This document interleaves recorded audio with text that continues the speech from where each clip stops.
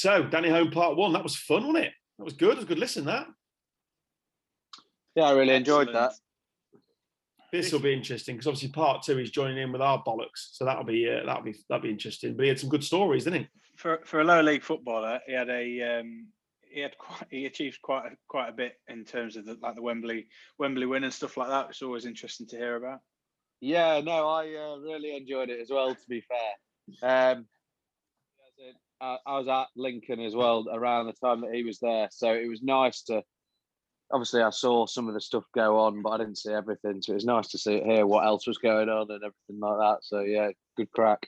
And nice to see it from a slightly older perspective as well. Obviously, I was just a young lad at under 16 level or whatever then. So, and he always looked up to those idiots as sort of where you wanted to be. So it was quite interesting from my point of view.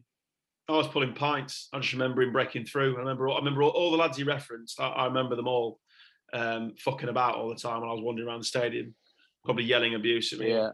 But no, he's. I actually found it fascinating how much because you, as I said, you were there, how much you could actually relate to, and I thought that was really interesting. And then, obviously, he gives a really good insight into professional football, which is exactly what I was looking for. So, I hope people enjoyed it. He's setting the bar pretty high, hasn't he, from a guest perspective? I think so, yeah. I mean, we're going to be ranking them out of 10. We're not going to tell them, but we'll see. We'll be ranking them out of 10. He's got his score now, so it'll be very interesting to see who topples that. But, yeah, very interesting. Yeah, we'll not tell him, but my rating rhymes with late. So now for Part 2. Enjoy.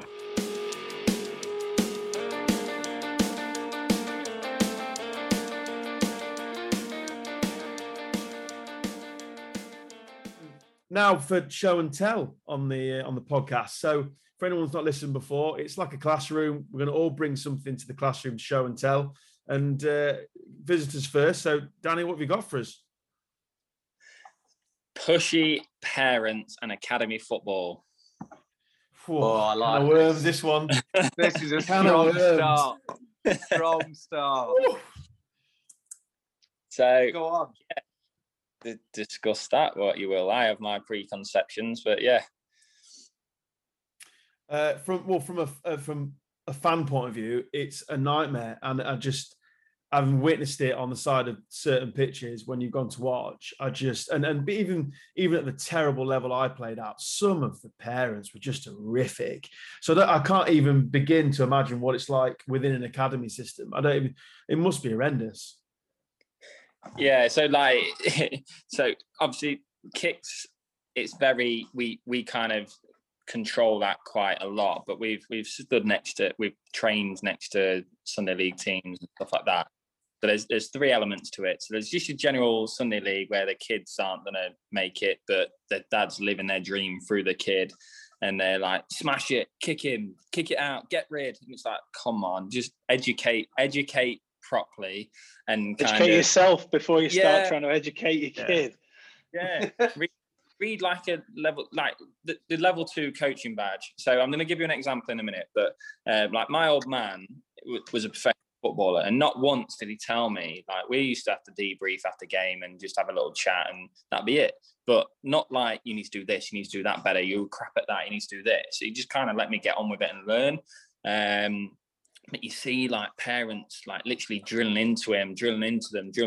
And it's kind of just let the kids enjoy it, because by the time they get to 15, they're going to hate it. And then they go off smoking weed and go down the park and drink a load of white lightning and just hate it. So yeah, Sunday League's horrendous. And I don't know, the FA are trying to regulate it a little bit, but how do you regulate that? How do you take away that parent's passion and their kids to do well?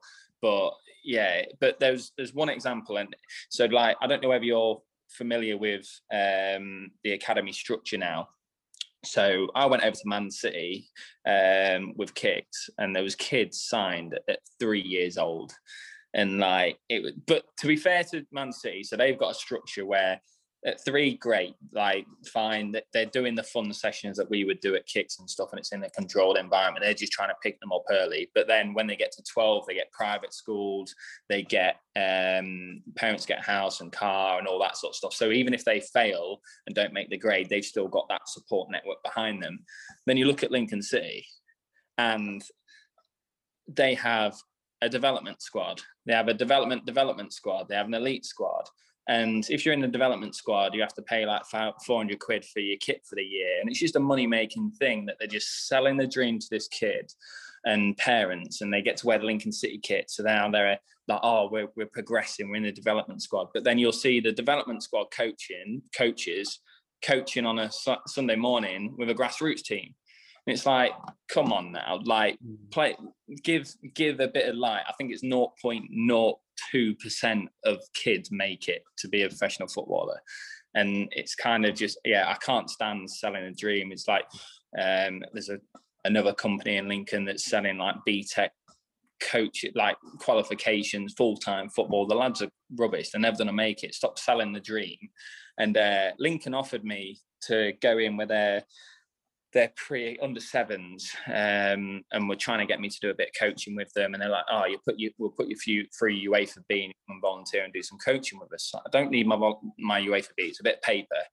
And I went up there just because they wanted to, basically what they were getting at is they wanted to take a couple of my players have been scouted by Derby at Kicks. And they got wind of it, and they wanted to come and look at all our kids. And I had my business hat on. It's like, I'm not taking money out my pocket unless there's something coming in return. Like kids, if you pick up the kids naturally, fine. But if you want to do a partnership, they're offering me to put me through my UEFA B, and that would be it. But they're taking money out of the business kind of thing. It didn't work. So I went up and had a little look whilst we were discussing, and this will never leave me. And I'm on the AstroTurf, in and amongst all the sessions going on, and I can see on the bank, it's at Rhizome at the bank, a kid was sat with his dad, and I just said to one of the coaches, what's that kid doing? He goes, oh, well, if he can't make it through the gate, he's never going to make it as a footballer, is he?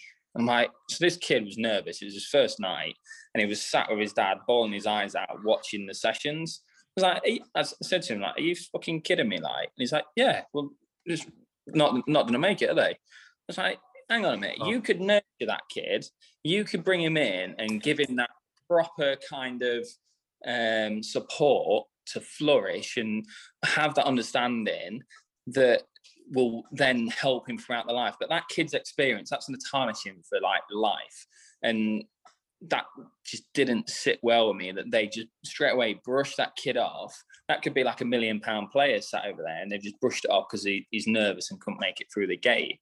And the whole 16 and under, the whole academy program just needs a major overhaul, and there needs to be a lot more regulation around it. My brother really suffered with depression. He won't mind me saying it, but he didn't get a scholarship, and he really struggled and went off the rails for a little bit, and it really affected him. And it's kind of the support. I know I'm rambling on a bit, but the whole support network around it just needs a major overhaul, and just regulating massively. I used to run the venue, and we used to have in the diaries the obviously every it was Monday, Wednesday, Friday where they were when they spun the AstroTurf, and then every quarter they'd have obviously the release nights. And they would just, I'd been a football fan, and I'd be behind the bar, and the parents coming to the bar getting the teas and coffees, waiting to take the kid up. Yeah. Some of the scenes you were talking like 8-year-olds bawling their eyes out, and the dad just looking pissed off. And you're like, well, and then you look at it and you think, okay, I don't know if he's pissed off that his son. I don't know if he's. And you just think this is the whole thing is horrendous. This is not the way to do it. I don't know what the way is, but this isn't the way to do it. It just isn't. On a cold Tuesday night, killing this kid's dreams. It's just awful. We used to have like reports every kind of 3 months or so, and we used to get graded 1 to 10, and we had to grade ourselves, and the coach would grade us and write comments on where we improve. Obviously you'll remember this, but just fucking horrendous having to go through that. And like, there's so much pressure around it, and there's a lot around mental health these days. But you've got to be so tough to cope with that. And the amount of people that fall off the wayside and then hit the bottle and like just end up, it knocks them sideways. And I don't know the answer. Like, I'm not within the FA or anything like that, but you seeing that father and dad walk out that door, that's it. That's cut all ties. Now, what does that kid do now?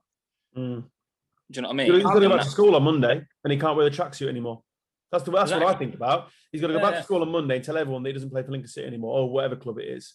And the reality of it is, though, is you just follow the money. It won't change because, like you said, about Man City signing 3-year-olds up. They're signing 3-year-olds up because they don't know what they're going to get. And for every 1 3-year-old who's as shit as I was, they might find a Jadon Sancho.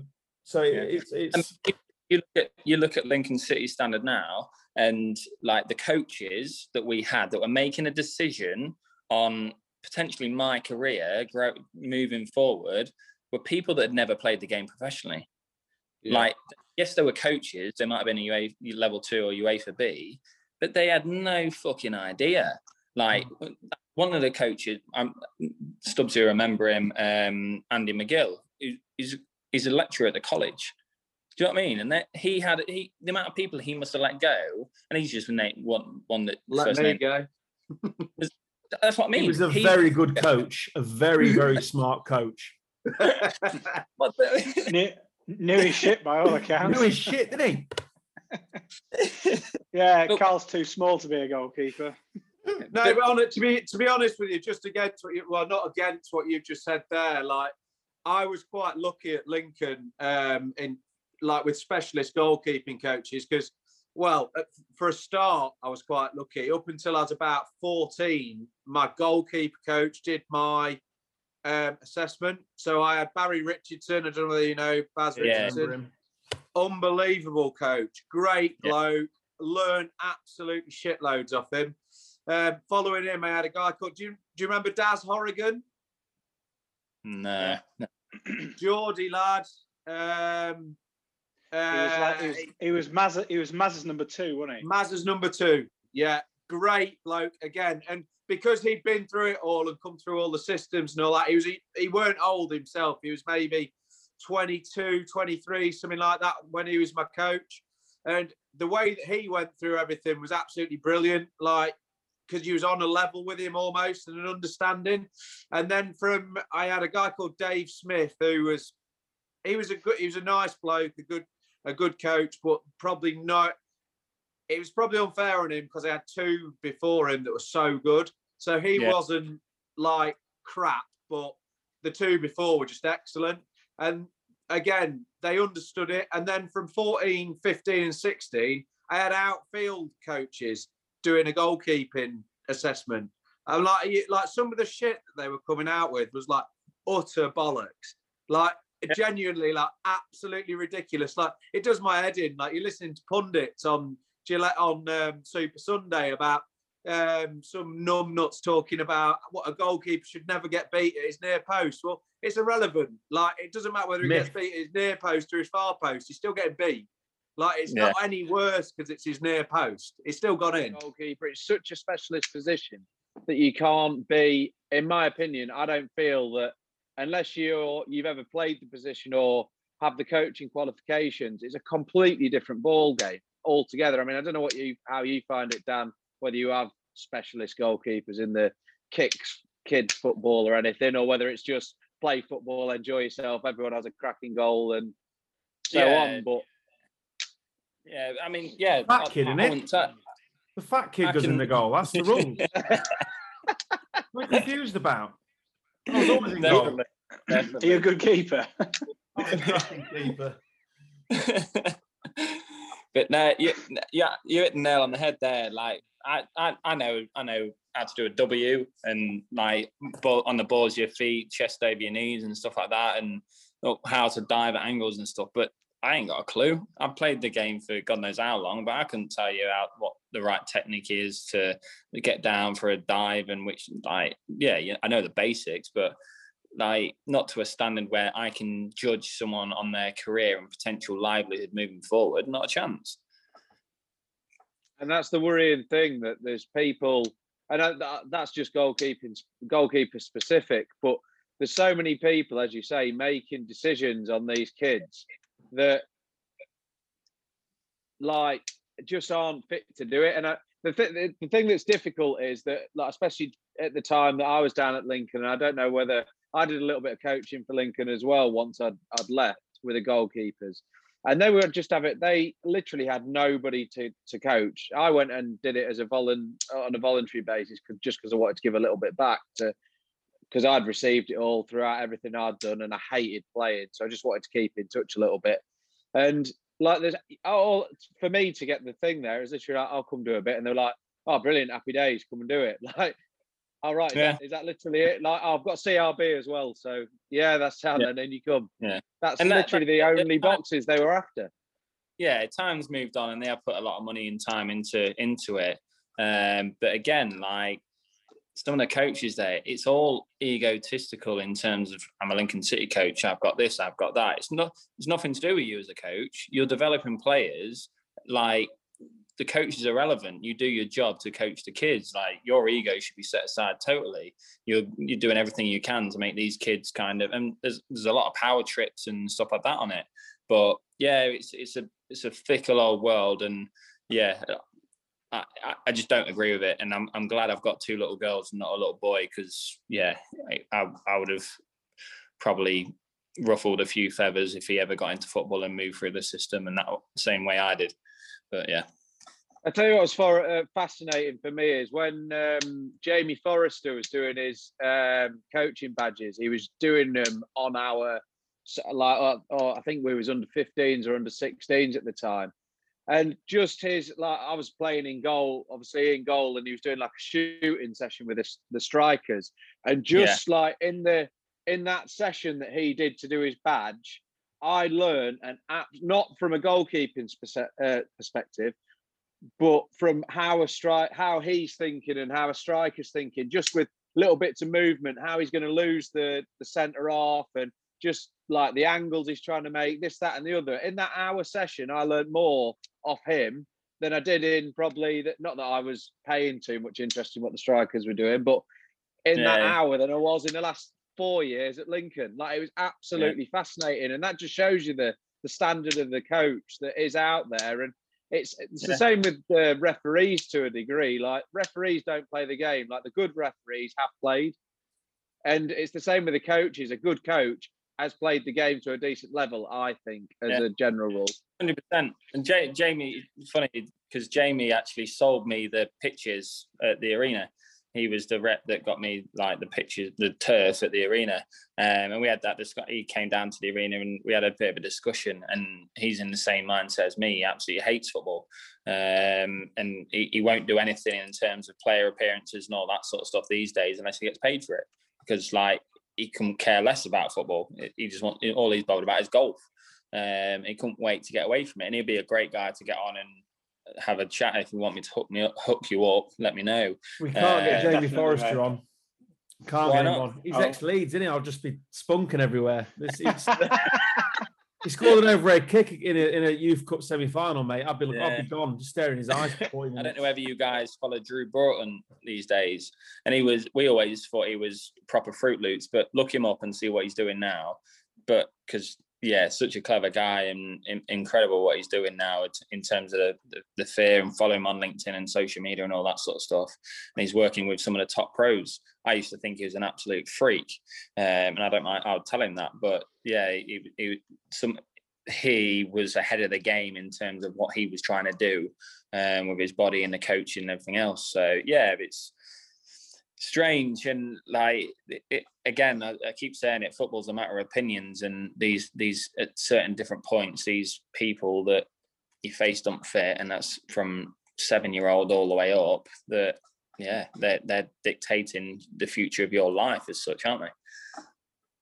There is good things in place though, like we briefly mentioned it earlier, like Glenn Hoddle set up his academy to give those people like Chloe, in his case, it's about 5th chance, but that sort of second chance where your face hasn't quite fit at the club that you're at, but by no means is this the end sort of thing for you. You look at Man City that are giving private educations out and stuff, so no matter what, even if you don't make the grade, you're set up to achieve away from football because you've got a private education and stuff. So yeah, I mean, again, it comes down to money. But there's a lot of good things happening, but it's taken however many years to get to that point, and there's still a hell of a long way to go for sure.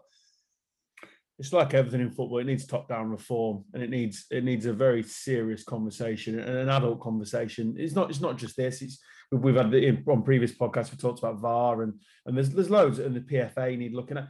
Everything needs reform, and it's just something so old. Football is the way football is. We talk about these fancy academies, but it still comes down to a lot of the guy in the trench coat going out, and not in that way, but you know what I mean, the guy in a club trench coat going to the side of the pitch. Or let's pick the best player and get into the academy. That hasn't changed since the dawn of football. So it needs reform somewhere or another. Yeah, and you look at football. No matter how you look at this, football's a business, and I don't agree with the Premier League basically tying up the rest of the leagues and stuff. It's a business. You don't see Amazon topping up kind of the lower, smaller businesses, do you? And it is ruthlessly run as a business. And then there needs to be something happen. The FA, so Midlinks, you look at Midlinks and Lincoln, the league here is run by 80-year-old, 90-year-old blokes that are like dinosaurs. The FA is exactly the same. There's no fresh impetus of people like players that have played the game, that are actually within it and understand it.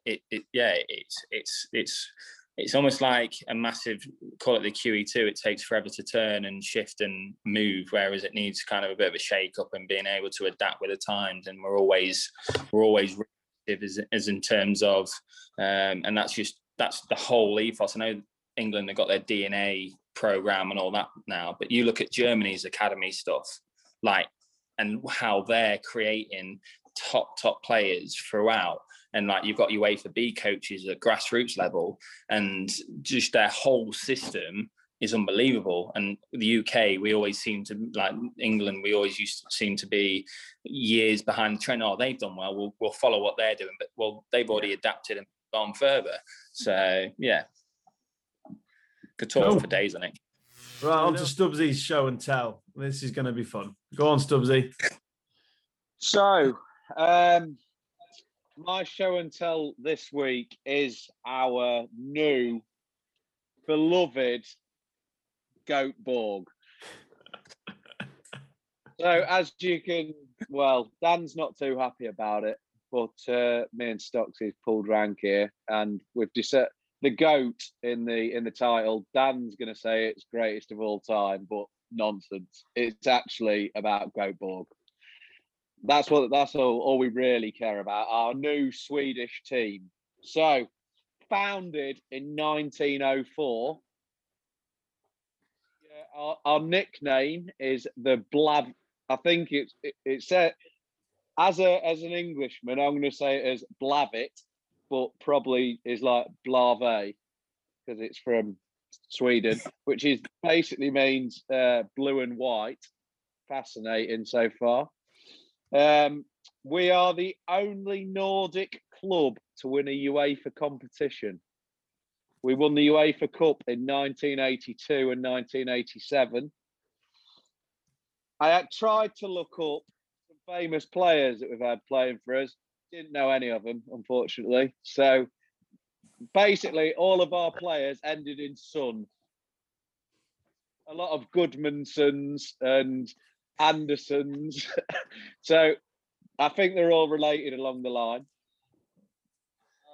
Our women's team was called Kopparberg FC, which was named as the brewery funded the team, but they folded last year because Kopparberg couldn't be asked anymore. But yeah, they were our women's team. I can't wait for us to be sweating around the Active Arena in Goatberg full kit on a Tuesday night. Kopparberg on our back. I think the best stat I've got is that Sven-Goran Eriksson managed us in 1979 to 1982. I love how you've committed, and it's all managed us, yeah. Committed, fully committed, aren't you, Stubbsy? Well, we now support Berg.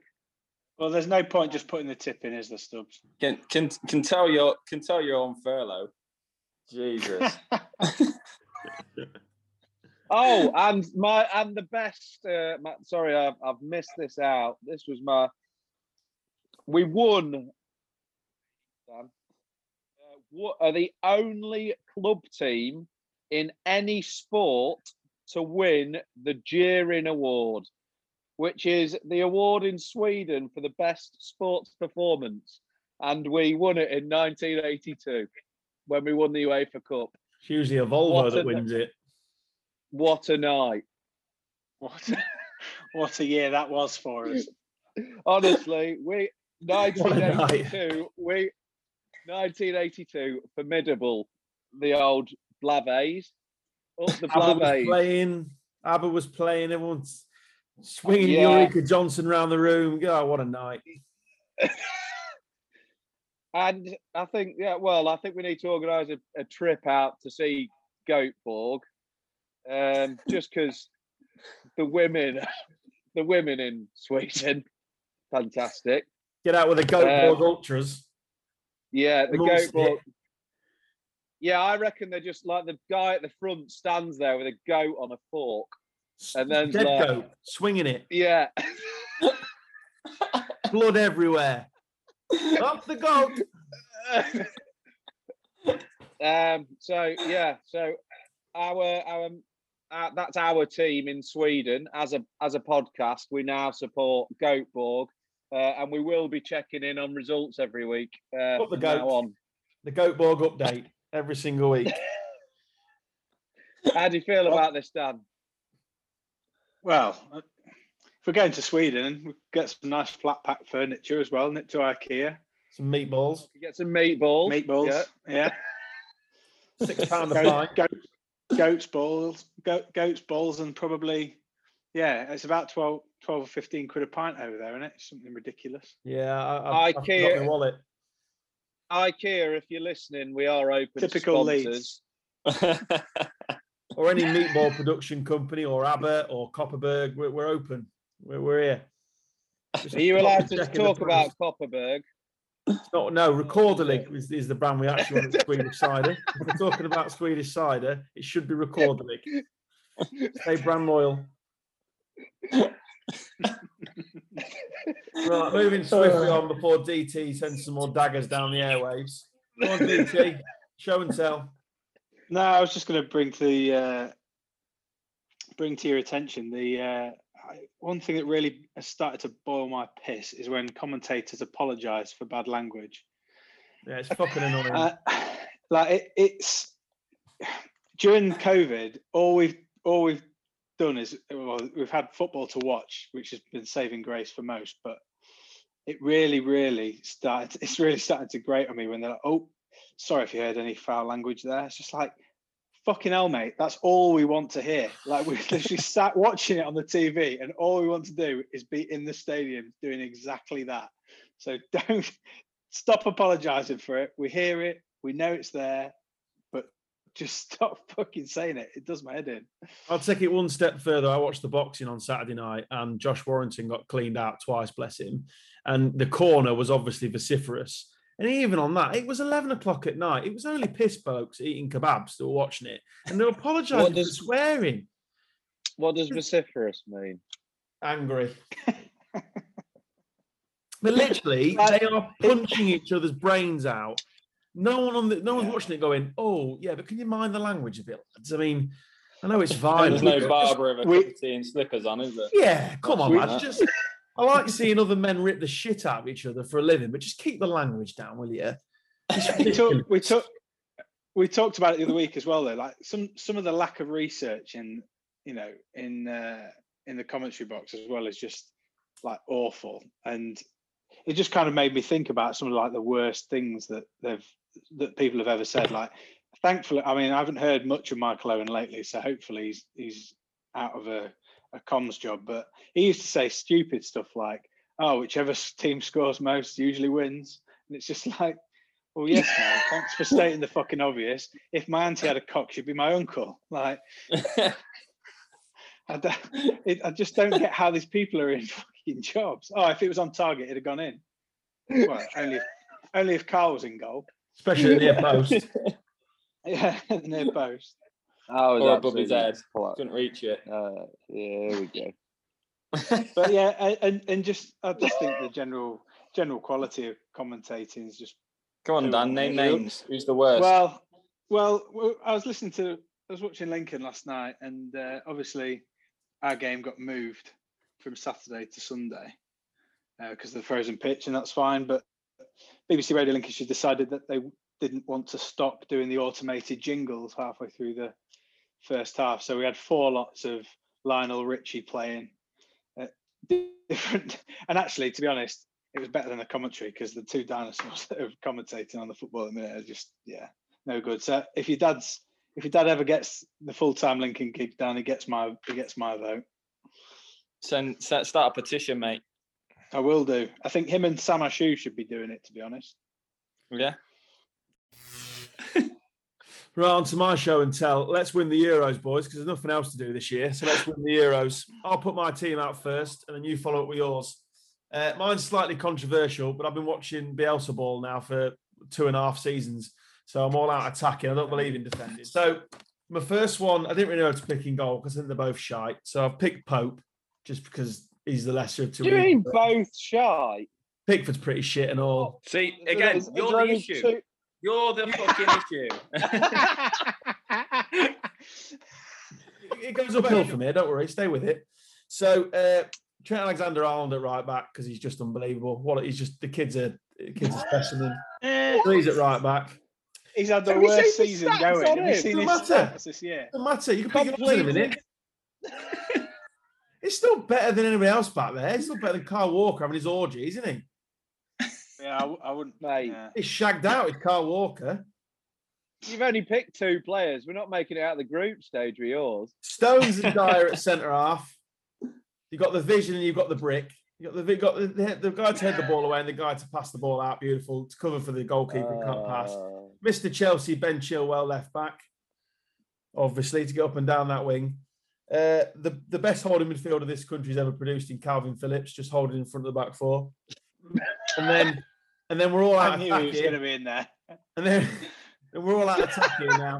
So we've got a 4 in front of Calvin because Calvin can mop everything up. Don't worry, he's a wonder kid. So don't worry about it. So the 4 in front of him, Mason Mount. What does his cock taste like?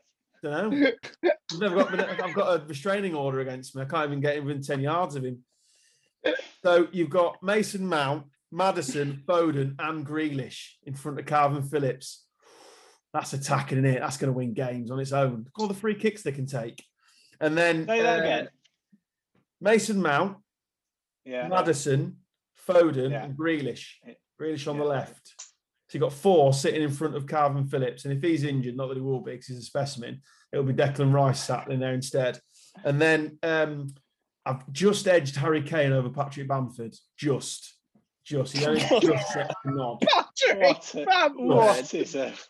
Just gets the nod. What a clown. Just to round it off, just before the Euro starts, Southgate and his fucking cheap suit from M&S is getting the boot, and Harry Redknapp's running this team. All out attack. Well, Crouchy's got to be in there then. Crouchy, Nico Crenshaw. Nico, we're going to the Euros, son. Nico, get your bags on. Crouchy, you're on the plane, son. Got headroom. Jamie, get your boots on, son. Go on, beat that. You can't beat that. See, that team would win the Euros.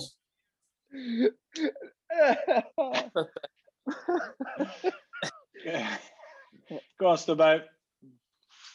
Well, Stocksy's thought that we've only got 2 goalkeepers in England. I'm going to go for a 3rd one in Dean Henderson in net.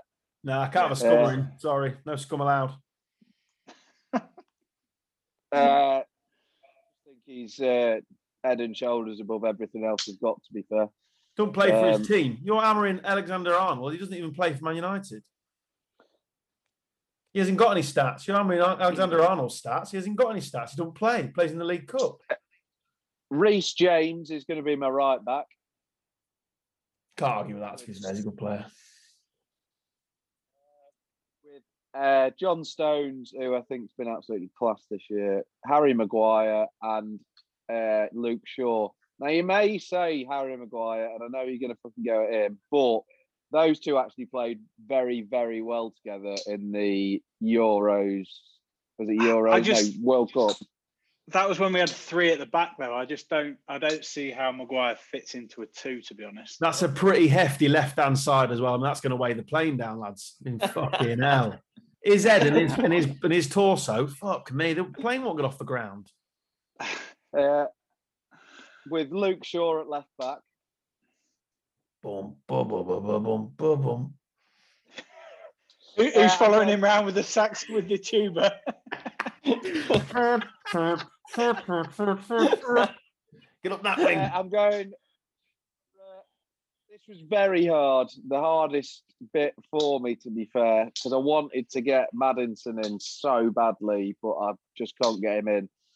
So I've got Jadon Sancho, Jack Grealish, Jordan Henderson holding the ship together with Foden and Sterling, and then Harry Kane up top. Was Bamford close to your team as well, or was it just mine? Bamford isn't in my 50. My 50. I think you've been very disrespectful of the 4th best goal scorer in the league this year. I'm only taking 3 strikers. Who's your manager, Stubbsy? Who's managing it? Are you sticking with Southgate? Southgate, you're the one. Oh. You still turn me on. Absolutely. Mr. M&S. DT, roll with it. So I'm in favour of Henderson. I know he doesn't play a great deal of club football, but I'm not a Pickford fan. I do quite like Pope, to be honest, but I think I do like Henderson. I've got on form. I can't select Alexander-Arnold on form this year, but he's obviously on the plane. But I think Reece James, Dyer, Stones, and Chilwell make up my back 4. I've gone Henderson sitting in front, and then he's a centre half. Foden, Grealish, Sterling, and Kane. What was that midfield then? Before I rudely interrupted. So I've gone. Hang on a sec. So I've gone Henderson goal, James at left back, Dyer, Stones, Chilwell. You got 2 left backs. No, I haven't. He's just leaving the right-hand side completely open. He's playing 2 at the left back. It's interesting. Right. I mean, I say I watch Bielsa. I mean, that's fascinating. Reece James has been playing right back, hasn't he? You go and hold Chilwell's hand. He looks cold. You go and hold his hand. You just said. His dad keeps yelling at him. I'll have James at left back. No. Sorry. James at right back. We had this conversation at the start. James right back. Dyer, Stones, Chilwell at left back, Henderson sat in front, and then Foden, Grealish, Maddison, and then Sterling and Kane.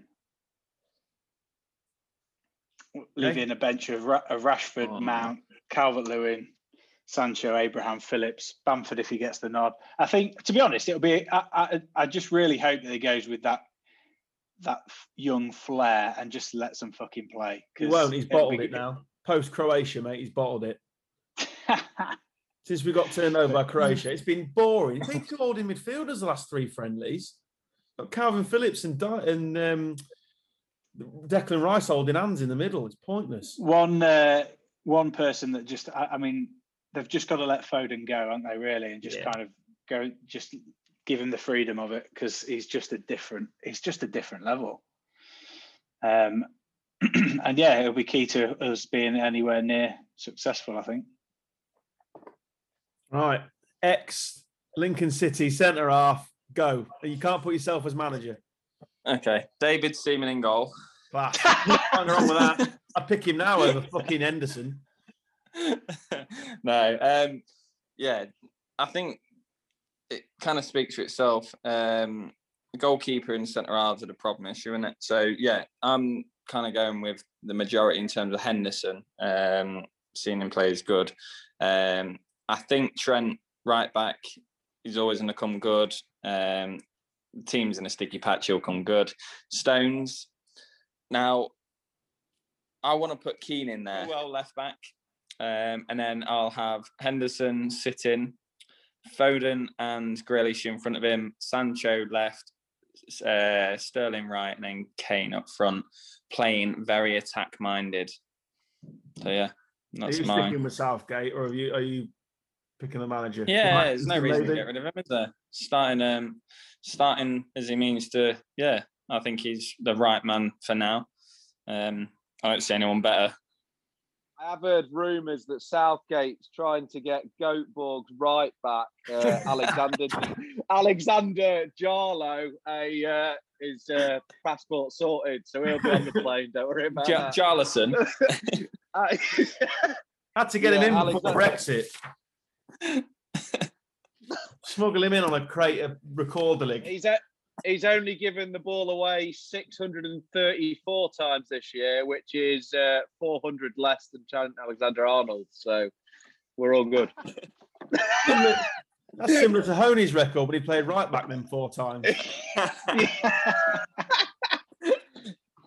Have you ever seen a Bean play at right back? Hey, I was pacey, you know. Pacey. Had a long throw as well. Or if only Pulis would have picked you up. Seen that throw that's been going around the internet today? The guy did the somersault on the touchline and like bounced off the ball and then it's too showy for me. That ridiculous. Yeah, Walker could be going round today. Have you been sat in a hole for the last 10 years? No, it's a new one. No, it's a new one. New one. Oh, is it? Not that old one. Yeah, where it's the guy in the face, which has done the rounds for 10 years. years. No, he does like a handstand on the ball. Oh no, mate, I'm fucking king of handstands. Check out my Instagram. Mate, I got only involved. Just record this for me. Only was involved, mate. He was doing them. Still doing them. I was wondering who the cameraman was. It's all coming out now, isn't it? Known. 3 sets of 10 these days, getting massive. Shoulders and shoulders. So the last section is on lists. So Cristiano Ronaldo, list off Dugarry. DT, go first with your 3 elite grounds, buddy. 3 elites. I went to the Amsterdam Arena to watch England against Holland, which was absolutely unbelievable. An unbelievable ground. Facility was just ridiculous. And the atmosphere was pretty special that night. Wembley, watching Lincoln win the Whoa, hang on. Watching North Ferriby. Someone scored at Wembley. Yeah. Just hang on a minute. Let me just pick that mic up. Wembley, watching Lincoln win the Football League trophy. Where you cried? Where I cried, yeah. It was a special moment. And then also, as much as it kind of gets a bit of stick for being a complete library, I think the ground itself is pretty spectacular. And watching Lincoln there in an FA Cup quarter final, Emirates is my other one. Stubbsy, your elite grounds? Purely based on atmosphere, and one of my first footballing experiences, Mum took us to the playoff final at Cardiff, Millennium Stadium, and it was absolutely like mind blowing. As when the roof was closed. When the roof was closed in 2003, I think it was. Yeah, phenomenal, absolutely phenomenal ground. Ipswich at Portman Road. I don't know why. It was just like the enclosed nature of the roof and like the noise just bounced around the place. It was absolutely insane. And you can't not pick Wembley, can you? I mean, what a place that is. That day that we had there, Stocks and Dan, was phenomenal, wasn't it? In the VIP suite. Yeah. In the FA lounge, we made it that day. We made it that day. Is that the same as the winners' lounge? Rubbing shoulders. Oh my days! They've renamed it. The Danny Hone North Ferriby Lounge. They renamed it. Was that deal with? Fucking hell. I'm out of microphones. Clang. You're gonna fucking put your back out, bending over to pick them up. It's the only bit I can gloat about. The rest of it was dog shit. Xavier Elite Grounds, Danny, what you got for us? Wembley, obviously, for obvious reasons. I played there once. I won. I think I've mentioned that. The Leicester King Power Stadium, unbelievable ground. The change rooms are like, yeah, class. We drew 0-0, lost on pens, but yeah, that ground was a joke. And then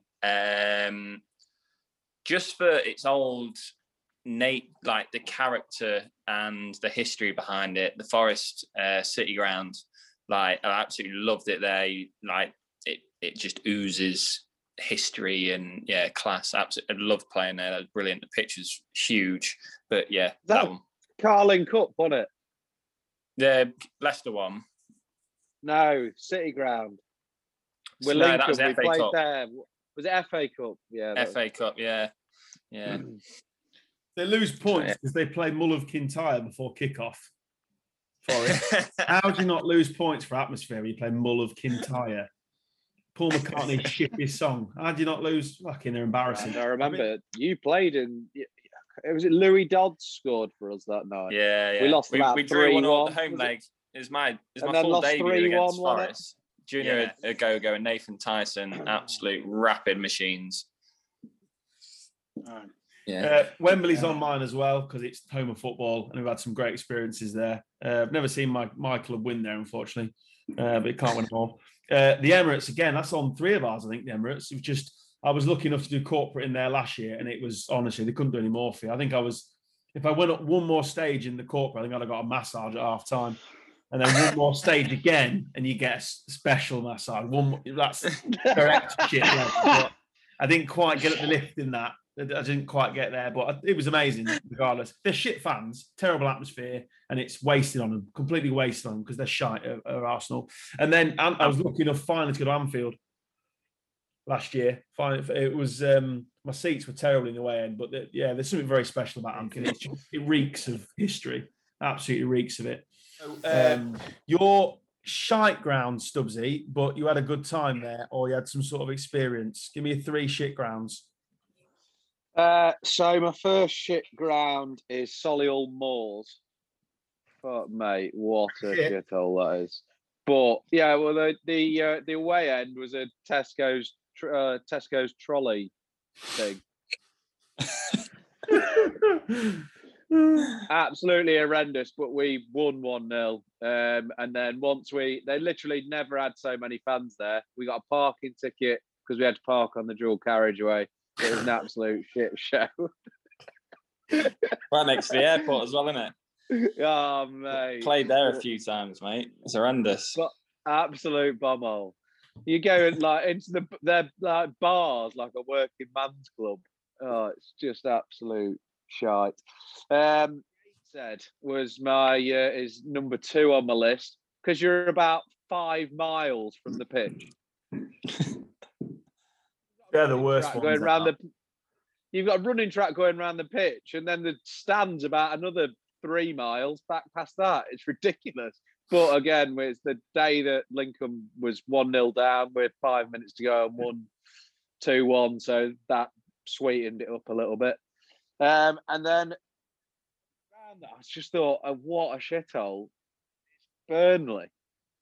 For a Premier League ground, horrific. There's still wooden seats in there, for fuck's sake.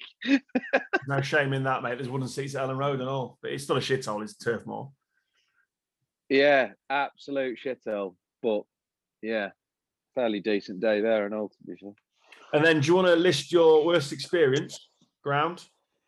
My worst experience was a Tuesday night in the FA Cup, 2013. I'm going to go, and we away at Plymouth. And after you win 2 minutes, we were 1-0 down. After 5 minutes, we were 2-0 down. After 25 minutes, we were 3-0 down. After 35 minutes, we were 4-0 down. And I was down in fucking Plymouth about 4 hours from my house. I was absolutely delighted on a Tuesday night. Yeah, it was absolute. I think we only lost 5-0 in the end, but yeah, 4-0 down after 35 minutes on a Tuesday night in Plymouth. I've never been again since. I'm scarred for life. I've been to Plymouth. DT? Yeah, so my top 3 worst grounds that I I've actually got two the same as Stubbsy. Burnley, absolute dump for, you know, the area around the ground is just horrible.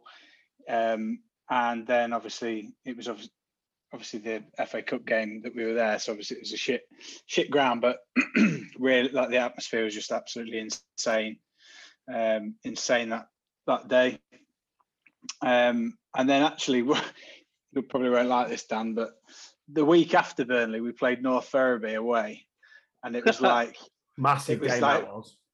It was such a huge game. So there's obviously all the hype around the FA Cup run, but then also we really had to kind of stay focused on staying, you know, on top in the league, and played. It was away at North Ferriby. It absolutely fucking pissed it down. There was like 2,000 as well. Yeah, there's 2,200 people there, and there was 2,170 Lincoln fans, and it was just, you have to walk through an allotment to get to the ground, and it was just, you had to go to the local post office to collect your ticket.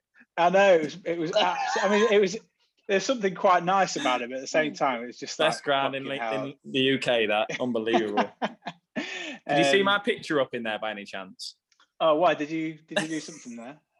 You've got a sweet name. I don't know why. Yeah, I did. Yeah. Home Lounge. That's 2, one at Wembley as well. I was the one that scored the goal to get him into that league.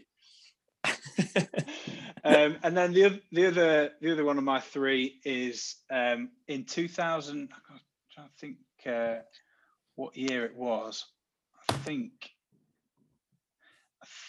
it was 2002, 2003. It was Carlisle away. Oof, brutal. And I went on the bus on a Tuesday night, and I was one of 34 Lincoln fans on the terrace, and it was fucking freezing, and we won 4-1 somehow. It weren't much better when we went a couple of years ago, was it? It was snowing all the way there. Oh God, that was awful. But yeah, so that was kind of like absolute shite journey on a bus. Things you do, you know, leave school early and bunk off and get on the coach and go all the way up there and then get back at 4 a.m. But, you know, to win 4-1 and there was only 30 of you on one bus, it was fucking brilliant. And then my worst experience, I hate Grimsby, like, full stop. It's just an absolute shithole. Everything about the place just needs burning to the ground. But really my kind of standout bad experience. Mate, I got splinters sat on the fence. But yeah, the game in the playoffs when we lost the second leg of the playoffs in 04-05, I think. We were on the bus that day because Dad basically wanted. He was kind of, we were going to drive, and Dad was like, "No, I'm not taking the car. Even if they see that the car's from Lincoln, they'll end up bricking it." And anyway, we went on the coach, and the coach got bricked instead, and there was glass coming inside on people's laps and stuff. It's fucking horrible. I've just never liked the place. It's a shithole. Cody? Yeah, I've got a lot. A hell of a lot, but I've narrowed it down, I think.